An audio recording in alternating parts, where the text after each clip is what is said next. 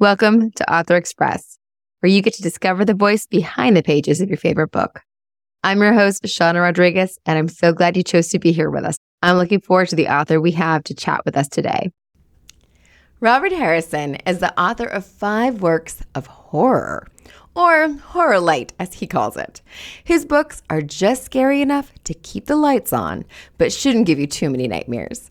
The Onyx Trilogy, his first books, take place in upstate New York just after World War II, where a returning serviceman inadvertently brings back a relic from the Philippines, which terrorizes the family and the rest of his community. Robert drew heavily from Filipino folklore and other historical resources to write a compelling and frightening series of books. His standalone novel, Raven's Temple, is about a serial killer who belongs to a cult in Florida, which promises immortality. His most recent book, a novella, is The Ghost of Witch's Point, which poses the question, can you fall in love with a ghost? So there's a little bit of variety even within the genre of horror. So I'm excited to learn more about Robert Harrison and his selection of writing. Thank you so much for being here today, Robert. Thank you for having me. I appreciate it. I am excited to get to know more about your writing. You are our first horror author, which is kind of fun to have that diversity. So tell me a little bit about the most interesting thing about where you are from, whether that's where you are now or wherever you consider yourself being from. I'm originally from Cleveland, Ohio, and I now live in Florida, and we're moving back to Cleveland very shortly. Cleveland is most notorious for, back in the 1960s, the river that runs through downtown, the Cuyahoga River, was so polluted that it would occasionally catch on fire. And oh my! Maybe there's a horror story in there too. Now that you're moving back, you can start working that into your repertoire, right? But the city over the last several decades has made a real positive turnaround, and the river doesn't catch on fire anymore. That is so intriguing. A river that catches on fire. Like a welder spark would catch the pollution on fire and have this big conflagration of a river of flame. Yeah, well, that's a good name for a book right there, River of Flame. Right. We've named your book. You just need to write it now. See how easy we made that for you, Robert. On a more positive note, Cleveland is also home to a vast underground salt mine, which is actually underneath Lake Erie. And I incorporated that into my book. And I worked in that salt mine when I was in college for a summer or two. So I incorporated that into my Onyx trilogy. And it is underneath the lake. Yes. The mine itself is about 1,800 feet deep, and it extends about 2 or 3 miles out from the shore of Lake Erie. Lake Erie is only about 300 feet deep. Wow. That is fascinating. I love this. I learn all sorts of cool things by asking that question. To get to know you a little bit better, why don't you tell us, if you could have dinner with any 4 people, living or dead, who would they be? What would you chat about? And is there a specific dessert you would like to have? Good question. I'm a huge fanatic, and probably my top choice would be the director Stanley Kubrick. Ooh. I'm fascinated with his films, The Shining, Full Metal Jacket, A Clockwork Orange, and my all-time favorite movie, 2001: A Space Odyssey. So I would dearly love, he passed away in the 90s, but I would love to have a long chat with him about his movies and his vision. Sticking with the movie theme, going back, 100 years, probably Buster Keaton, the silent movie star. Ooh. I have a odd taste in movies. I watch a lot of obscure stuff, from old film noirs to silent films and sci-fi and foreign films. So give me some Buster Keaton and Stanley Kubrick, and then we probably have to work in a literary figure, because I am an author. So I would say, gosh, this sounds kind of a cliche, but like Ernest Hemingway. Really? His book, especially The Old Man and the Sea, was just, I read it at a young age, and it just I was just totally taken with it. The imagery and just the desperation of the old man, and the heartbreak when the sharks tore his fish apart. And just, it's a simple book. It's a simple parable, but it really struck me, and I would love to talk to him some more. Yeah, he seemed to have a pretty fascinating life, too, with where he went and how he came through things. So, and I've been to his house in Key West here in Florida.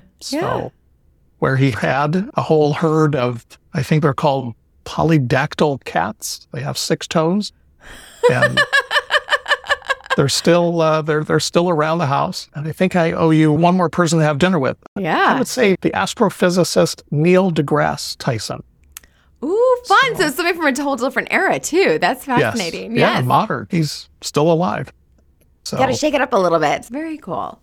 So looking at your books and your writing, so with Onyx series, is it actually based on an experience that you had or partially based on that? Yeah, the genesis for it came about 30 years ago when my son was born. And shortly after he was born, my first wife at the time and I started witnessing really bizarre things happening. It began with like electronic devices turning on and off by themselves. Mm-hmm. And that was fairly easy to explain away. You know, maybe the batteries are going down or, you know, whatever. Solar flare, who knows? But then when it was more physical things, they were harder to explain away, like a rocking chair rocking by itself. And not just like moving a little bit, it was really moving, like somebody was rocking at it and it wasn't slowing down. My wife had to put her hand on it to get it to stop. I'd be scared to go near it. It would just keep rocking. I would leave the room. One of the, I don't know if you remember, years ago, there was this Fisher-Price cash register. Mm-hmm. And it had these little plastic coins. And my son was playing with that in his bed. And my wife was going to take him upstairs to put him down in his bed. And she asked if I would gather up those coins and, take him out of his bed. So I went upstairs, I put them on the dresser, got his bed all ready, came back downstairs. She took him up. She came down later and she said, I thought you cleared off his bed. And I said, oh, I'm sorry, did I miss one of those coins? And she goes, no, they're scattered all over the bed. I'm like, no, I put them on the dresser. She goes, there wasn't anything on the dresser. They were scattered all over the bed. Wow. Lots of stuff happened. We filled up like 2 pages worth of stuff that just unexplained things, hearing voices, light switches physically flipping up and down, on the wall.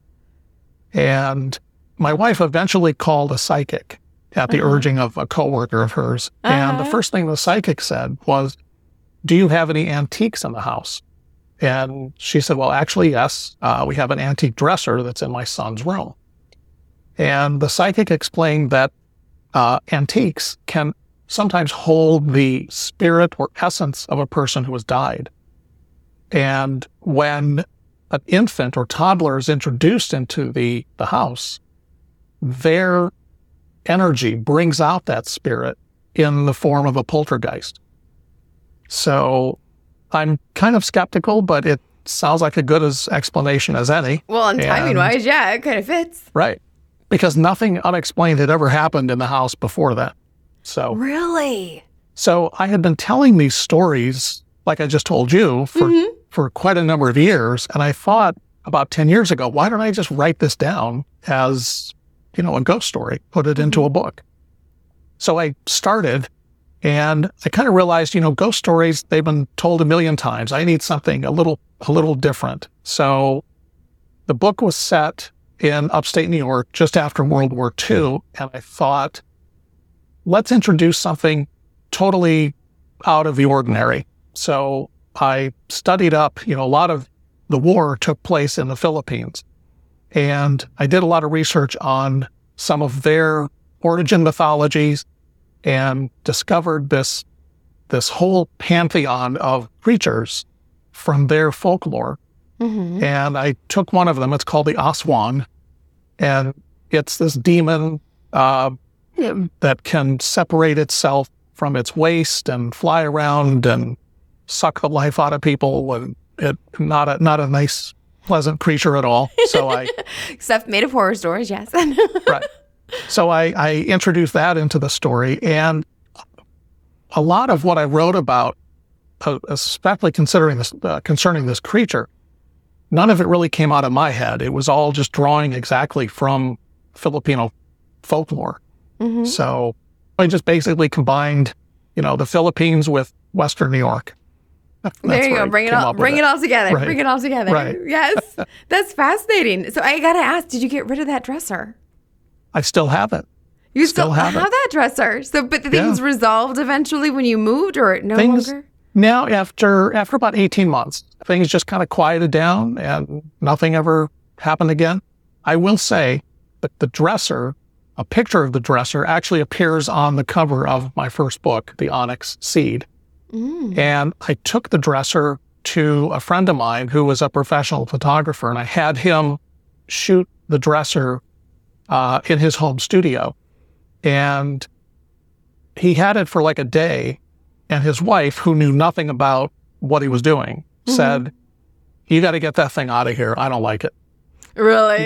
You got to take it back to Bob." Bob needs to keep that. That needs to not be here. Yeah. There you go. Well, that's part of the story then. So what has surprised you most about your writing career and coming into writing and being an author?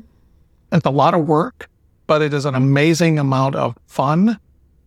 And I love connecting with readers. Probably the most heartwarming thing I heard from a reader was she said to me, she was an acquaintance, and she learned that I wrote these books, and she goes, I haven't read in a long time, but I'll try one. Mm-hmm. And she ended up getting hooked. She read all 5, and she said to me, I hadn't read in probably 20 years, but reading your books, now I love reading again. So that when she's off and running, reading all sorts of things, and so that's very gratifying. That's very gratifying. I love that. That's great. That's a great way to end that part of the conversation. So where's a good place for people to find you? What's the best way for people to connect with you and your books? Probably the best is just go to my website, which is rwharrisonbooks.com. Nice. Keep it simple. I like it. rwharrisonbooks.com. That's wonderful. What book or story inspires you the most? Probably Ray Bradbury's Dandelion Wine. It was it's a science fiction, kind of a science fiction-y story, coming of age. The protagonist is like 12 years old, and I happened to read it when I was 12 or 13. And it has a lot of nostalgia for me.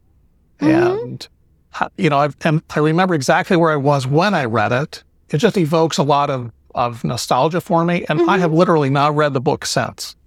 Because really? I don't want to ruin that experience, that memory for me. Yes. No, that's amazing. I love that. That's a good one. That's great. Now I'm going to be curious about it. I might have to go read it. Thank you, Robert. I appreciate you being here. This has been great. Thank you, Sean. I really appreciate it. This was fun. Thanks for joining us.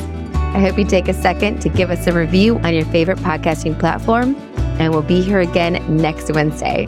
Follow us on Instagram at Author Express Podcast to see who's coming up next. Don't forget, keep it express, but keep it interesting.